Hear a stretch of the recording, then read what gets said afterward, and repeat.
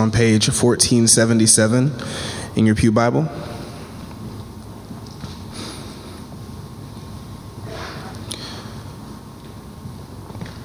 No one can serve two masters. Either you will hate the one and love the other, or you will be devoted to the one and despise the other. You cannot serve both God and money. Therefore, I tell you, do not worry about your life, what you will eat or drink, or about your body, what you will wear. Is not life more than food, and the body more than clothes? Moving down to verse 31. So do not worry, saying, what shall we eat? Or what shall we drink? Or what shall we wear? For the pagans run after all these things, and your heavenly Father knows that you need them. But seek first his kingdom and his righteousness, and all these things will be given to you as well. The second passage is in John, chapter 17. It's on page 1646. We'll be starting at verse 14.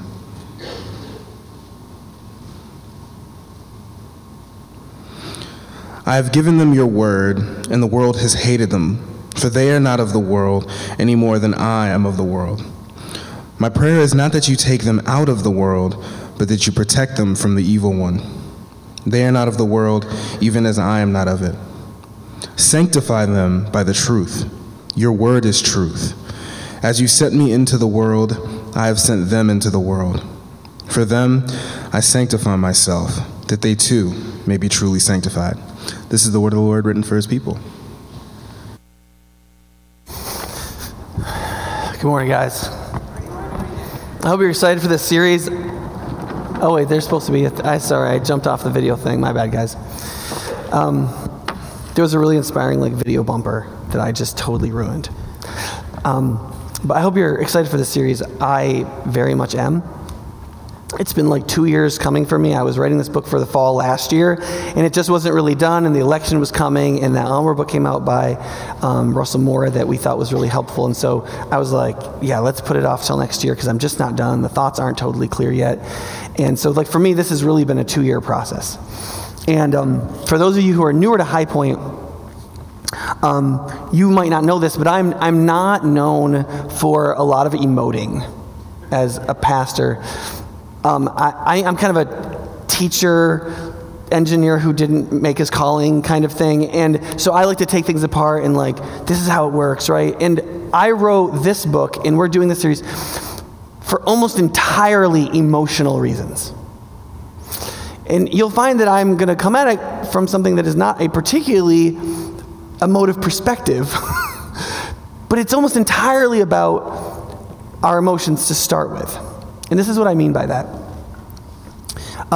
When I first got here, I wanted to pastor a church that was as Christian, as full of Jesus as possible, and as full of the goodness of Christ affecting others as possible. And one thing that I recognized was that how pastors normally do that is they get up on stage and they preach the Bible and they say, do more stuff to people. And I was very serious about this commitment. I've said it publicly a couple times, but it was very serious for Lexi and I, that I would never tell anyone to do something that I wasn't doing for at least a year first. Because otherwise, it just might be utterly unrealistic, even though it sounds really good. And if I couldn't figure out how to do it, then I probably shouldn't expect everybody else to do it. And people tell me Nick, actually life is more complicated than you think, and you have 4 children, not everybody's life is as crazy as yours. Maybe, but how would I know about yours, right? And half your lives are as crazy as mine. And one of the things I began to realize as I was working this through is there were certain emotions that I was dealing with as a dad of 4 and as spending a lot of time at work, and it's trying to live this fruitful yet peaceful, devoted to Jesus yet active and productive yet restful and everything all together kind of life. And what I realized was that I really couldn't deny that there were at least times, and sometimes more times than I would want to admit, that basically all of the emotions that Jesus said my trust in him should help with were intensely present in my life. anxiety, which is really a sophisticated way of saying fear. It's just more humility when you admit that it's fear, right? But anxiety is even just being afraid of you know not what, right? Or weariness. Jill said it. Jill was like, yeah, there's a sense of weariness. I said, okay, let me ask you if this is what you mean. It's a weariness that is not healed with rest. And then a bunch of people were like, yes, it's not just that I'm tired. It's like there's this weariness, and you can rest, and you can decompress, and you can do things that are supposed to make you feel better, and you don't feel better. You feel just as weary as you have been. Or resentment. And we don't admit this, but resentment of like the most important people in our lives. Resentment towards God. God, why did you say that life is like a gift, that your yoke is easy and your burden is light and we'll find rest for our souls? But what I'm finding is that my life is hard, it is not easy, and I am not at peace. And I'm upset with you about it. Or that we resent our spouses. There's a lot of marriages on the rocks, and in the church, outside of the church, just everybody I talk to, it's like marriage is a super hard thing, okay? 100 years ago, half your children would have died before they were 5, okay? That's when marriage was hard. Marriage isn't hard now. Marriage is the easiest thing it's ever been. And yet, we find it harder than people have ever found it. And you don't probably admit this very much. It is so obvious to me, and more people than you think admit this in the counseling office, how much they resent their children. Are we allowed to be honest here? I was saying just this week to a group of people that I believe that child-centered parenting is the Molech of our generation in the church, and that it is the thing that is most destroying the marriages of the church. When children become an idol, and parents actually, moms start thinking that part of protecting their children is protecting their children from their fathers, and you do everything for kids, and it's really a horrifically unnatural thing, and you can't really resent your kids openly, but you can resent your spouse and hate your marriage, and people just, they don't want to admit it, but there's so much resentment in their hearts. And restlessness, right? My youth is slipping away. I don't want to be doing this forever. Like younger people having a really difficult time finding a job that's meaningful enough for their one life, their one youth. Like, is this relationship meaningful enough? Is this job meaningful enough? Well, no. No, if you think that way. If you think like an atheist, and you're just this perishing moment, and you're only young once, there could never be enough women or enough men. There could never be enough money. There could never be enough meaning. You'd be like, well, I'm not like licentious about it. I just want to do something really meaningful. It's still idolatry.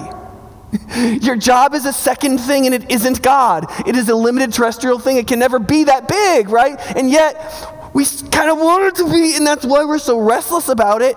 And what it leads us to is that all the stresses raise up in us this compulsiveness about everything. We eat compulsively. We flip through our phones compulsively. We binge on TV programs compulsively. We just do everything compulsively. We're just like pigs snorting around and eating stuff. Like, it's almost like we can't control ourselves at all. It's like it's impossible. And if somebody says, hey, you should control yourself, we like throw up our hands and wet ourselves with the inanity of the possibility that we're capable of some kind of self-control.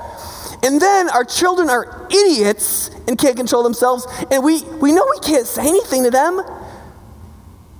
We can't stop ourselves from eating the Twinkies. Right? We're unhappy. Okay?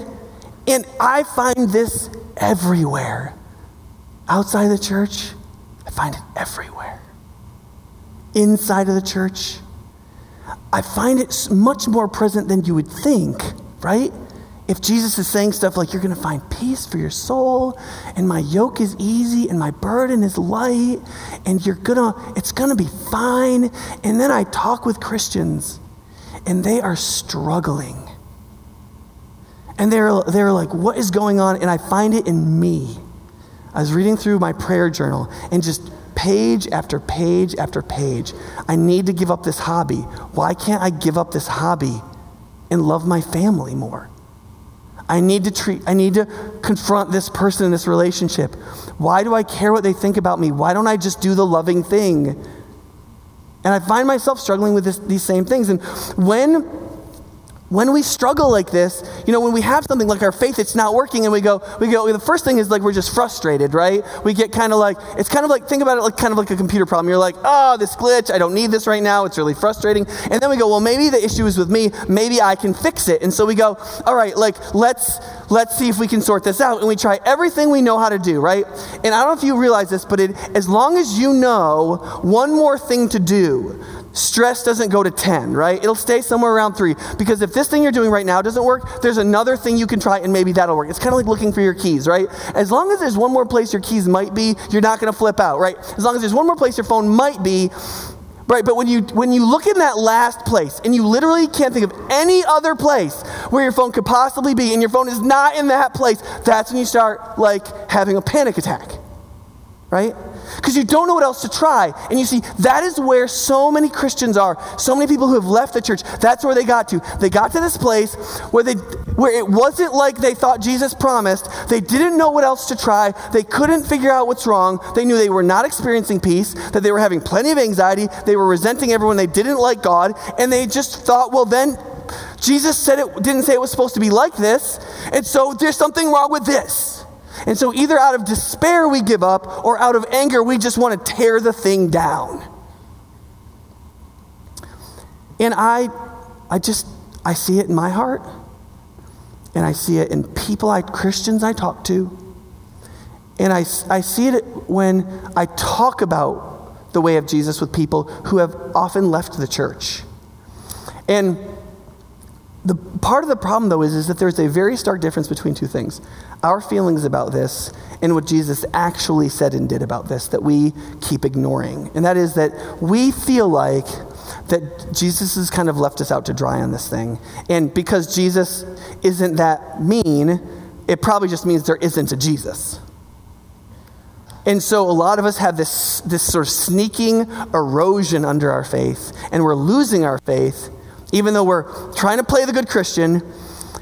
And meanwhile, the very thing that we're experiencing, the thing that's making us crazy, the thing that makes us want to give up, the thing that we think is somehow some weird secret we have no idea what to do about, is actually a thing that Jesus talked about constantly.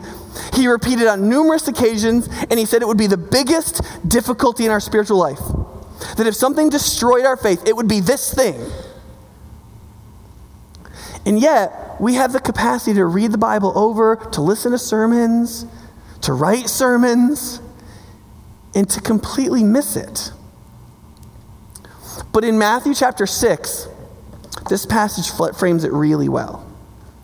Because the verses in front of the verses we're talking about this morning, Jesus attacks a kind of worldliness that is religious.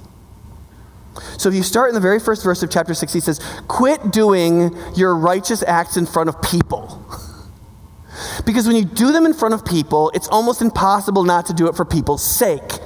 So when you pray, don't get up in front of people and pray all sanctimoniously. When you fast, don't show everybody you're fasting and act all hungry. When you give, don't I was at the UW football game yesterday, right? Everybody that gives, it's and thank you for giving to Wisconsin Athletics. And you're on the Jumbotron and everything. It's literally the opposite of what Jesus said to do, right? But that's what we do because you ought to get some marketing for it, for God's sake, right? Because the earth is all that matters. It seems like virtually all the charity that's happening, it's just marketing. Jesus talked about this. He's like, don't do that. Your giving should be anonymous. So that it's about God and not about you and your marketing of yourself. Right? It's just hypocrisy. It's just religious. It's religious worldliness, right?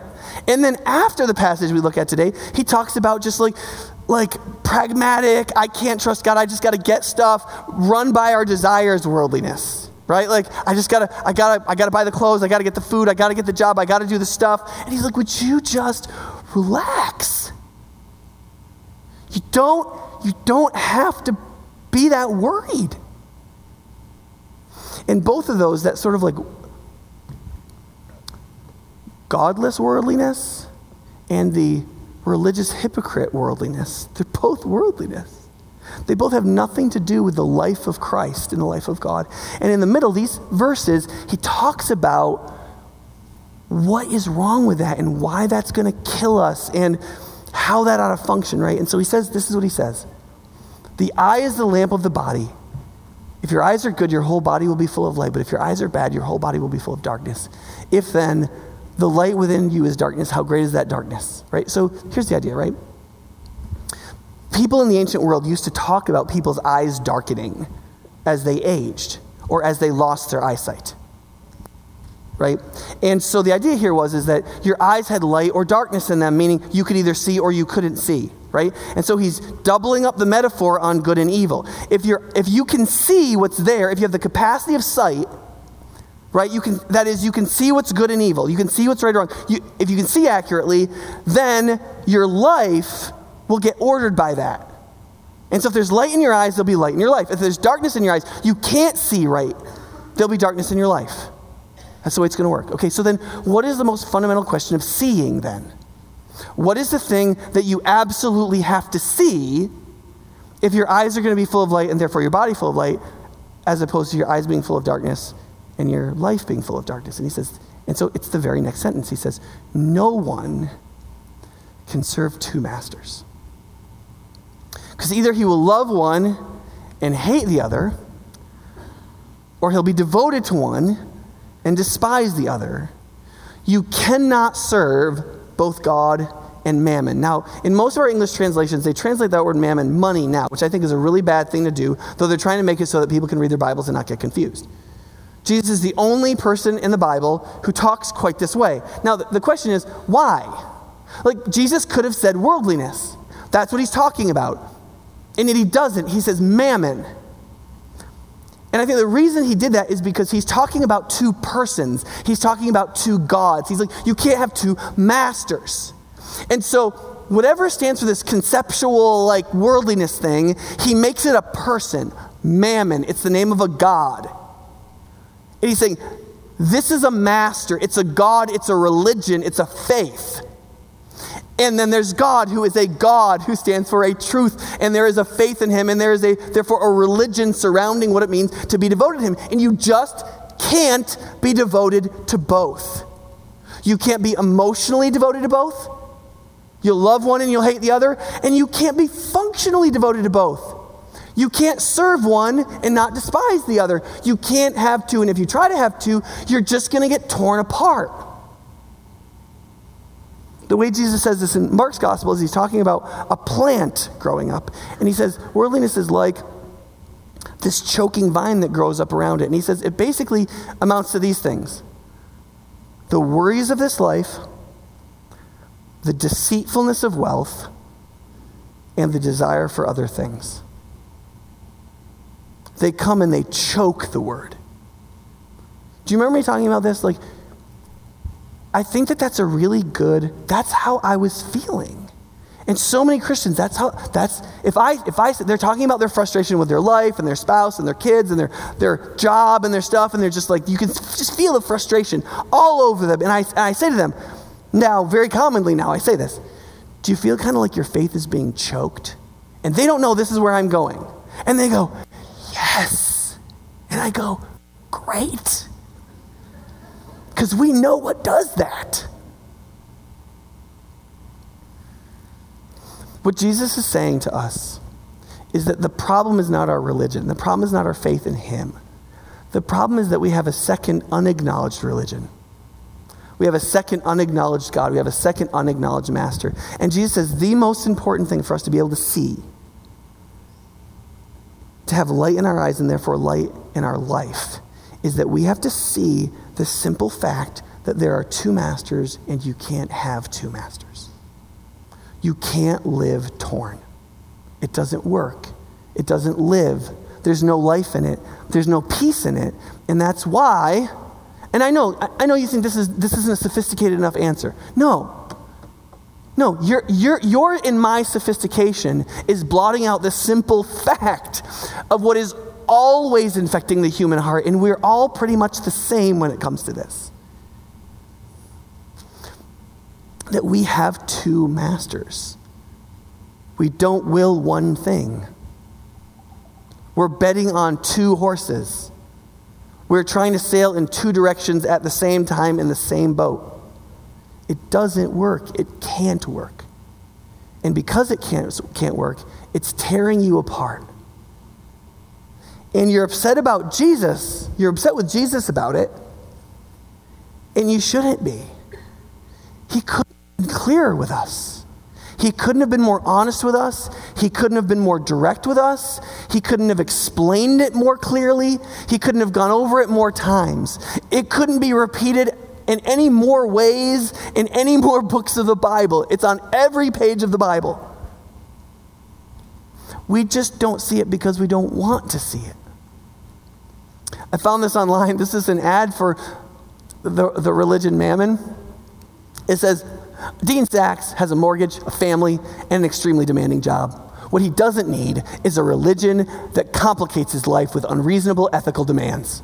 Spiritual providers in the past have required a huge amount of commitment. Single deity clauses, compulsory goodness, and a litany of mystifying mumbo-jumbo. It's no wonder people are switching to Mammon. Mammon isn't the biggest player in the spiritual race, but our ability to deliver on our promises is unique, and our moral flexibility unmatchable. And we just don't want to admit how much we feel like that guy. How much we're frustrated with Jesus' singularity. And how much we want to have something that's more flexible, creating more options that we feel like we might need to be happy. But you see, Jesus, everything that Christ gives, he gives only as people become themselves in him. He gives them on the road to and in the practice of and in the acquisition of maturity, substance. Right? What he said in Isaiah, sorry to be British, Isaiah, he said that in those days, the days of the Messiah, the days of redemption, that his people would be oaks of righteousness. Right? That's a very specific thing. Now, a lot of Wisconsin forests should have been thinned of oaks a long time ago. And if you're a deer hunter, you're like, those trees are like bent over. And like if you've seen a real oak standing alone, it looks like you could put 1,000 houses in its branches. It's this setting multiple century statement of solidity. And what Jesus is telling us all through the Bible is that is how we receive every good thing he has for us. There is no shortcut.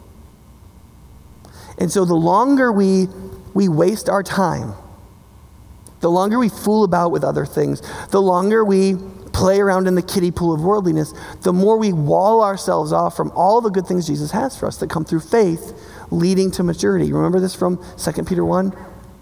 Add to your faith goodness, and to goodness knowledge, and to knowledge self-control, and to self-control perseverance, and to perseverance godliness, and to godliness brotherly kindness, and to brotherly kindness love.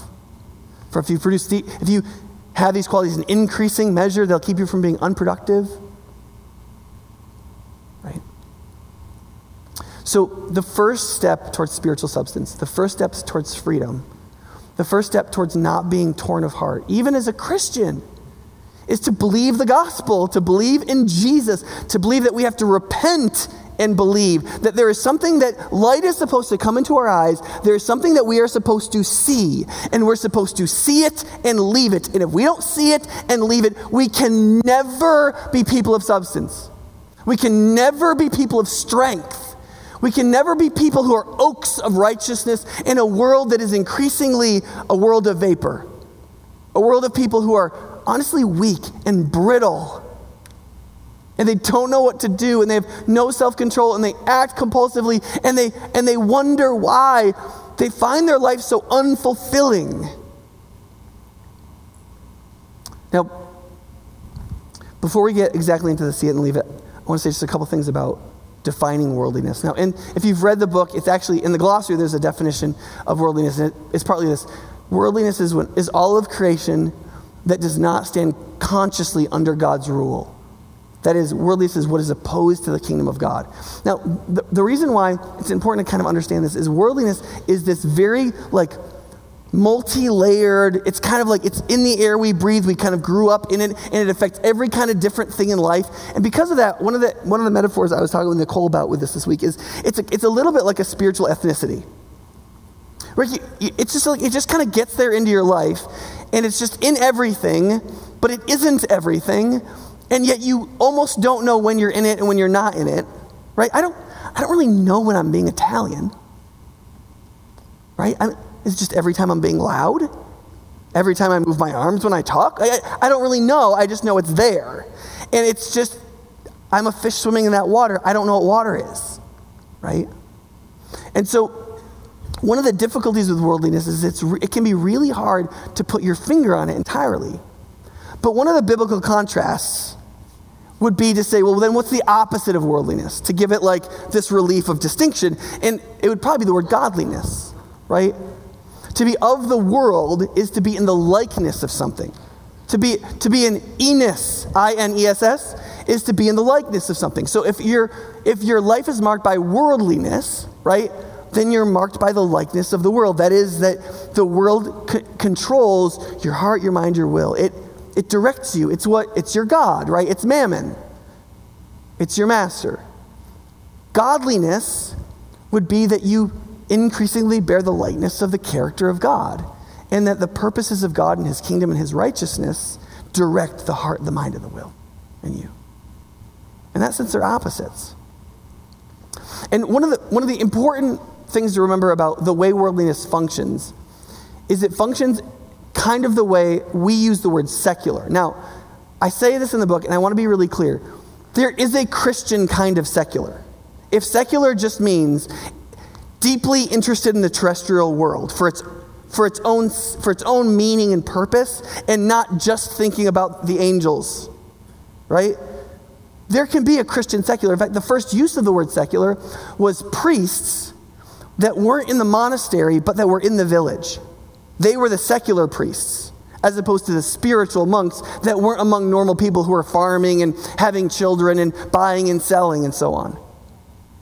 You could argue the secular priests were more spiritual because they were embedding themselves directly in real life and being spiritual in the midst of all of it. Just a Christian secular, but that kind of secular isn't the one we're doing as a Western culture. And what it does is it separates these things that are supposed to be together. So spirituality isn't being against the secular or against the creation or against the world or against matter. Following Jesus and knowing what that means is not allowing for a division between the sacred and the secular, the creation and the creator, the world and the kingdom, matter and meaning, the terrestrial and the transcendent, or the city of God and the city of man. We don't acknowledge a separation, a hard separation between those two. Because the minute you do that, the way people start behaving is, the minute you live in a house that has windows but no skylights to the transcendent, where you only pay attention to the terrestrial, is that's really all that matters. And before you know it, that's all you're allowed to talk about. And before you know it, that's all anybody really believes exists. But you see, Jesus believed that you couldn't inhabit this as a human, as a kind of image of God bearing spiritual creature that we are, without understanding what can only be seen through the skylights of faith. That which is transcendent, that which is meaningful, that which is related to God's person himself. And to accept that divide is in some sense culturally the very definition of worldliness. Okay? So once we understand what that is, we understand that that's what's splitting us in two. You have to see it. You have to let the light of it come into your eyes. You have to see it and you have to leave it. So seeing what that is, the reason Jesus talked about it is part of the gift of salvation is the gift of discernment. Right? Discernment is the idea of you being able to see what something really is. For you being able to pick up on the truth of something, even if it's not obviously revealed. The ability to make distinctions that are right and be able to understand what's really there. what we would refer to as spiritual sight, discernment, okay? And it's incredibly important that you see worldliness for what it is. You cannot be free of worldliness if you won't see it for what it is. Okay? So there's 5 quick steps of it. One is, it's hidden. Worldliness isn't in your face. It's hidden. And most of its power is in the fact that it's hidden. And the reason that it's hidden is because it's absorbed. So one of the things you could say is, okay, Nick, you're saying I have 2 religions if I'm feeling this about my faith. But I accepted Jesus as my Lord and Savior. I did not accept Mammon as my Lord and Savior. And that's true. The way worldliness takes a hold of us and the way Mammon becomes our God is not by preaching to us and seeking to persuade us, because that would essentially be appealing to something that is part of the divine image. It would be appealing to reason and right and persuasion. It's much too sinister for that. It's just saying, don't you want to taste this? Don't you want things to be easier? Don't you want, and we just marinate in it. It's like, I say in the book, it's not like hearing a sermon, it's like walking through a drenching mist for like 3 days and then wondering why you're shivering, right? You just kind of got soaked through over time, and now you're cold and now you're shivering, and you can't figure out why you're shivering, and it's because the mist has soaked you through. And so we go, look, how did this happen? It happens because we're cooking in that soup. We're going to taste like the split peas. It's the most functional thing that happens because human beings, listen, you may not know this about this. We all want to exist in this philosophical world where we can say what's right and wrong, what's true or false, but most of the things that happen in human life are psychological. It's just we're a certain kind of creature, and we are the kind of creature that absorbs. That's why you don't want your 14-year-old hanging out with that guy, right? Of course she has a good head on her shoulders, but it doesn't matter because humans absorb. That's why who you're around, who you choose to make your friends, for example, in your family, is the most fundamental thing about who you'll be in 5 years. Because you will absorb so much more than you will learn. Because we are absorbing creatures. That's why there's a church. That's why we come together in this thing called fellowship. That's why there's the body of Christ. Because you will become more Christian through absorption than ever from hearing these sermons. My sermons set the agenda for our life together, but you become a Christian in interacting with and being with each other because we're absorbers, but that's also how we become worldly. That's how Mammon becomes our Lord and Savior, and we start to put our hope in it. Now, what that means is this.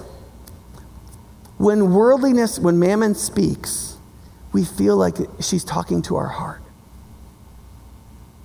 Right? When you're struggling in a relationship, right? Let's say you're having a really hard time with your spouse. And you came to me, and let's say I wasn't your pastor, and I said, listen, you know what? Life is too short for you to be unhappy. It's too short for you to be unhappy. And you know what? You deserve more than this. You deserve more than this. You deserve to be happy. Who has the right to tell you you can't be happy? Right? Your spouse isn't doing their part. They promised, when you got married, they promised to do stuff like to cherish you and love you, and they're not doing that. They're not fulfilling their part of the bargain, and it was a bargain, make no mistake about it. And I think you need to do something different. I need you to think maybe you need to look for somebody else, right? And when I say that to you, if you've been struggling for 3 months to 16 years in your marriage, and I say that, you're going to feel like I'm talking to this deep place inside you where the real you really lives. You're going to be like, he's talking right to me. Oh, some of you, you even know, I'm making fun of that and saying that it's horrifically wicked. But even while I was saying that, you were like, I know, I do deserve to be happy. Right? Because it feels so deep, like he knows me. Yeah, that's so me. Okay, here's why it's you, okay? Because worldliness has made you. Because you've been absorbing worldliness for so long, worldliness has shaped your feelings, it's shaped your consciousness, it's shaped your assumptions, it's shaped your emotions, it's shaped your conscience, it's shaped everything about your internal life. And so when I speak the lying tongue of worldliness to the lying heart worldliness has been forming in your life for decades. It feels like the native language of your heart. It feels so authentic and true, and it is a lie from the pit of hell. It is the most ridiculous and horrific nonsense. It is the most fundamentally immoral tripe that could possibly exist, and it feels like you're becoming real again when you hear it. And it's because you are so rooted, so formed, so brainwashed, so Stockholm syndromed into the voice of worldliness that it sounds like the voice of God. But it's not because the voice of worldliness tells the truth. It's because the voice of worldliness got to preset your heart to its voice before it spoke.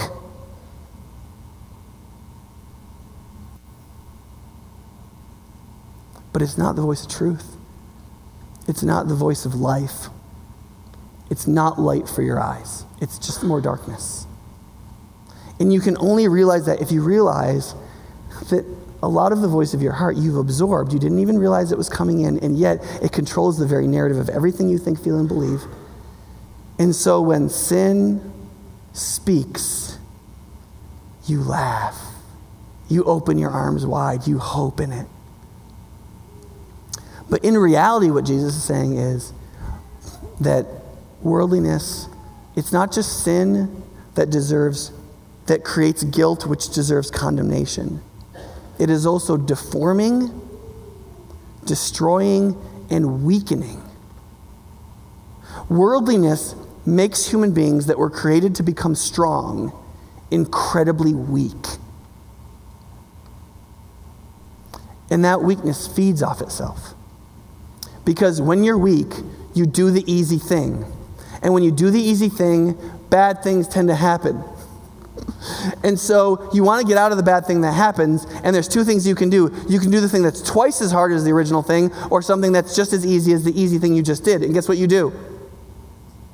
You do the easy thing again and make it worse. And then you can either do something that's 3 times harder than the first thing and make it right, or you can double down and do the easy thing again. And guess what you're going to do?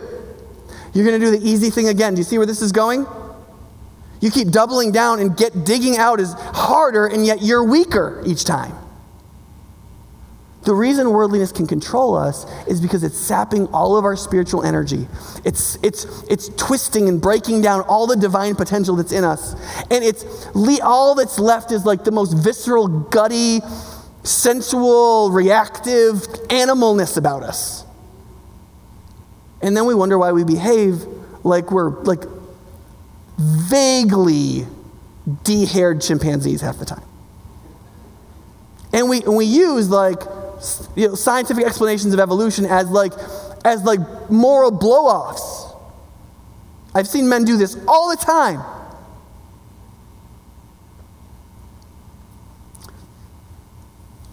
But when you realize what's going on, when this comes to the surface and you realize it, if you believe, if you respond, wait a second, that's what's going on.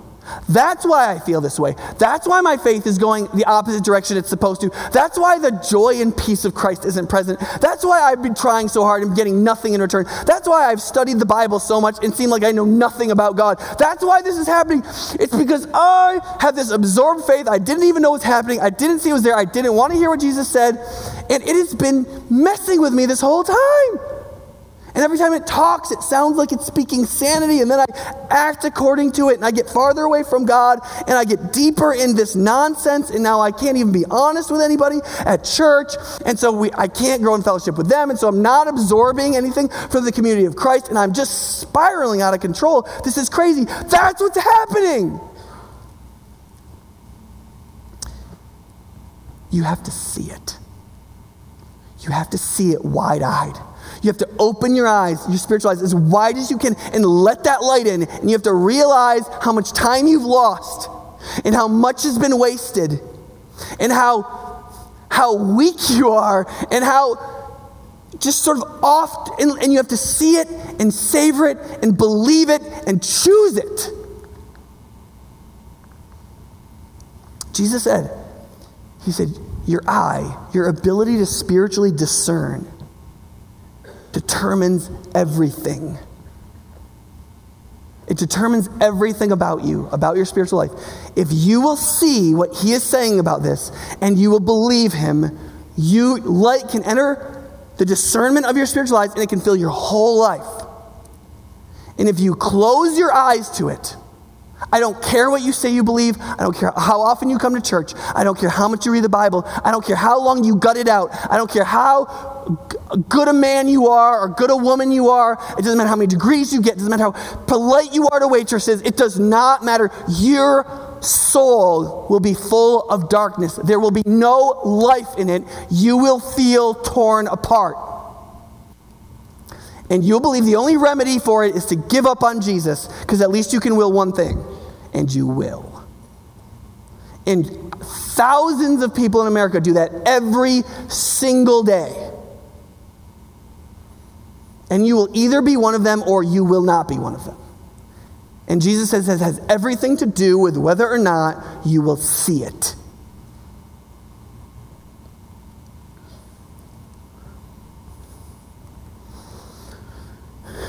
And then you have to leave it. It's one thing to say that your relationship is doomed. It's another thing to break up. You understand?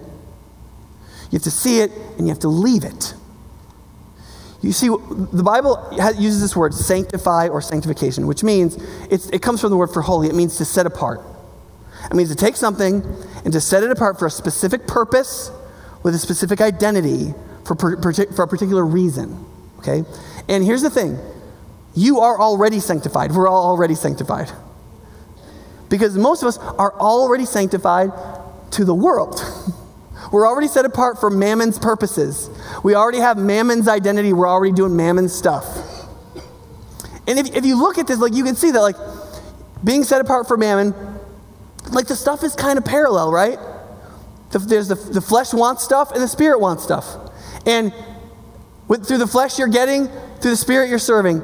Everybody wants attention, and getting attention, people telling you you're fantastic is your truth, and that's how the flesh wants to interact with truth. It wants to say, I'm fantastic.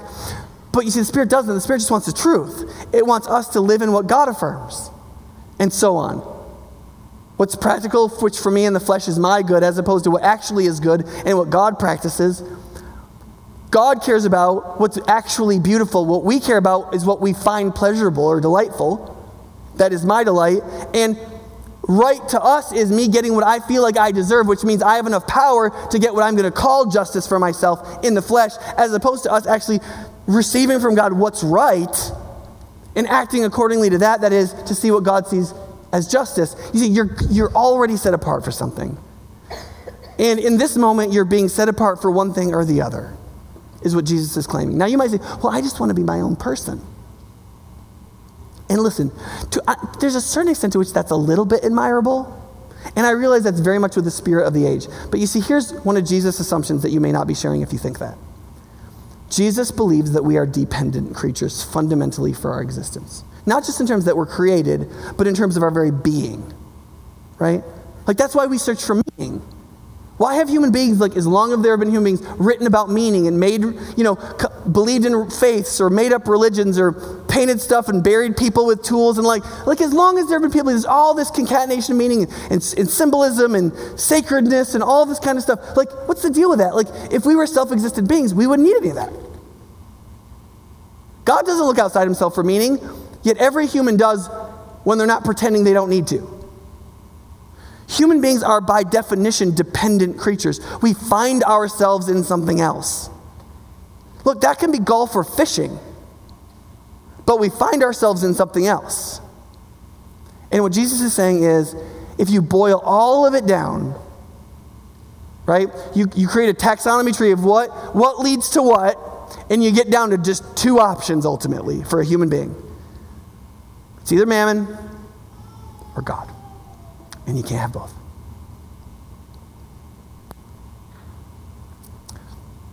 Jesus said, I've come into the world and I've sanctified myself so that they, that is all the believers that would come after him, would be sanctified. That is set apart for his purpose, his identity, his direction. And he said the way that happens is by being actually, in certain ways, less focused on the terrestrial and more focused on the transcendent in God. That is, he says, look, if you want to know, if you focus on one thing, what will take care of itself?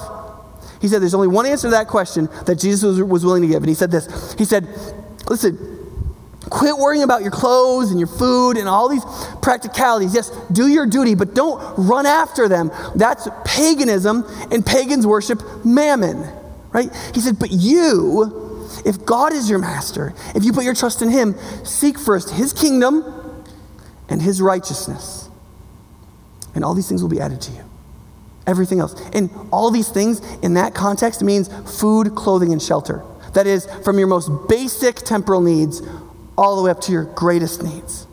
That is, everything you need will be added to you as well. If preeminent is seeking God's kingdom and God's righteousness. Now, let's just end with this.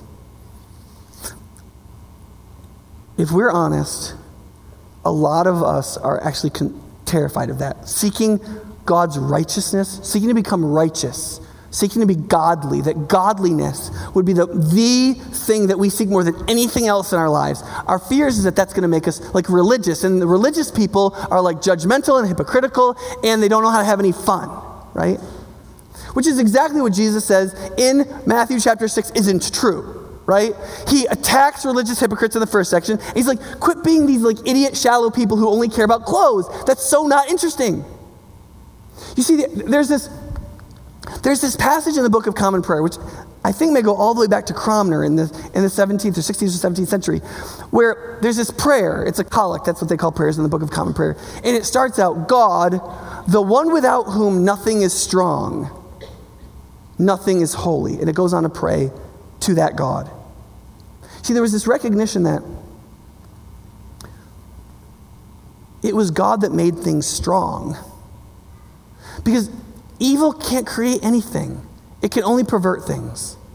It can only make zombies out of humans. It can't make people. And so because of that, evil can only ever be this twisting, parasitic thing. All of the life, all of the enjoyment, all of the excitement, all of the religious hypocrisy belongs to worldliness.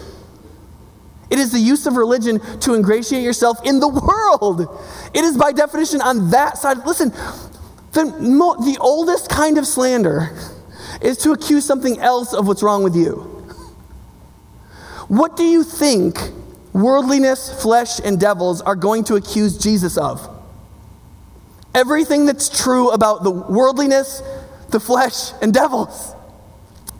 They are boring. They are lifeless. They have no purpose in future. They are the twisting of creation, not the glory of creation. They don't know how to have fun. It is worldliness, death, and hell that has no celebration. It is Christ, and in the light of the light of the eye that he gives, that brings life and light. It doesn't say in 2 Peter, add to your faith strictness, and to strictness meanness, and to meanness legalism, and to legalism hypocrisy, right? No, the end is love, right? All of that work, all of that effort that Christ would be formed in us was so that our passions would be unleashed. The problem with yours and my profligate, licentious, adulterous lusts is two things. They're wicked and they're weak. They're so weak. There's just nothing to them. They're just froths. They're vapor. And for some of us, that is even the passion in our marriages. Because our passion for our spouse isn't rooted in anything bigger than their bodies or their availability. But all that Christ is doing is to make us one, to seek one greater thing, his kingdom and his righteousness, to make us strong. And in the vibrancy of that strength, to unleash all of the passions and the life in us onto the world, to make us people of substance. in a world that is compulsively addicted to vapor. And we're going to talk the rest of the time in this series about becoming positively people of spiritual substance. But that process cannot get anywhere without seeing and leaving our second God.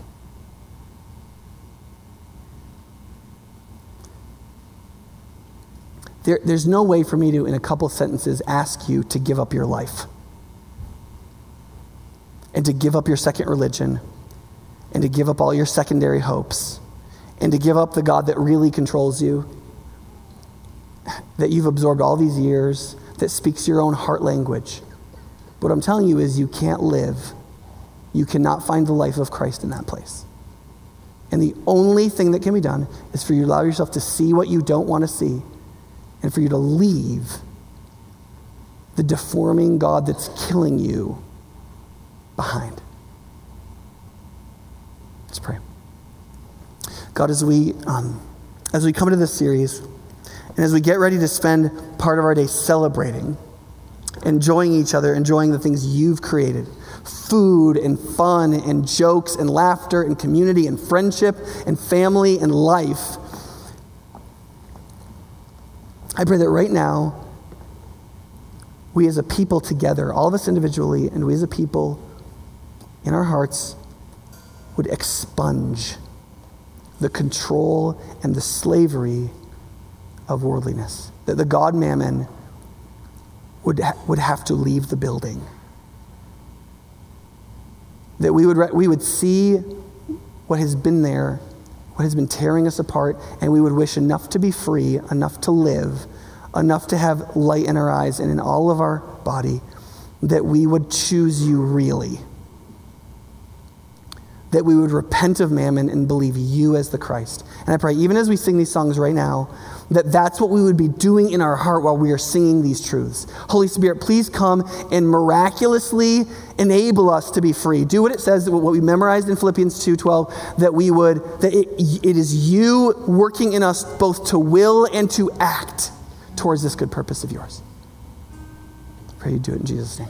Amen.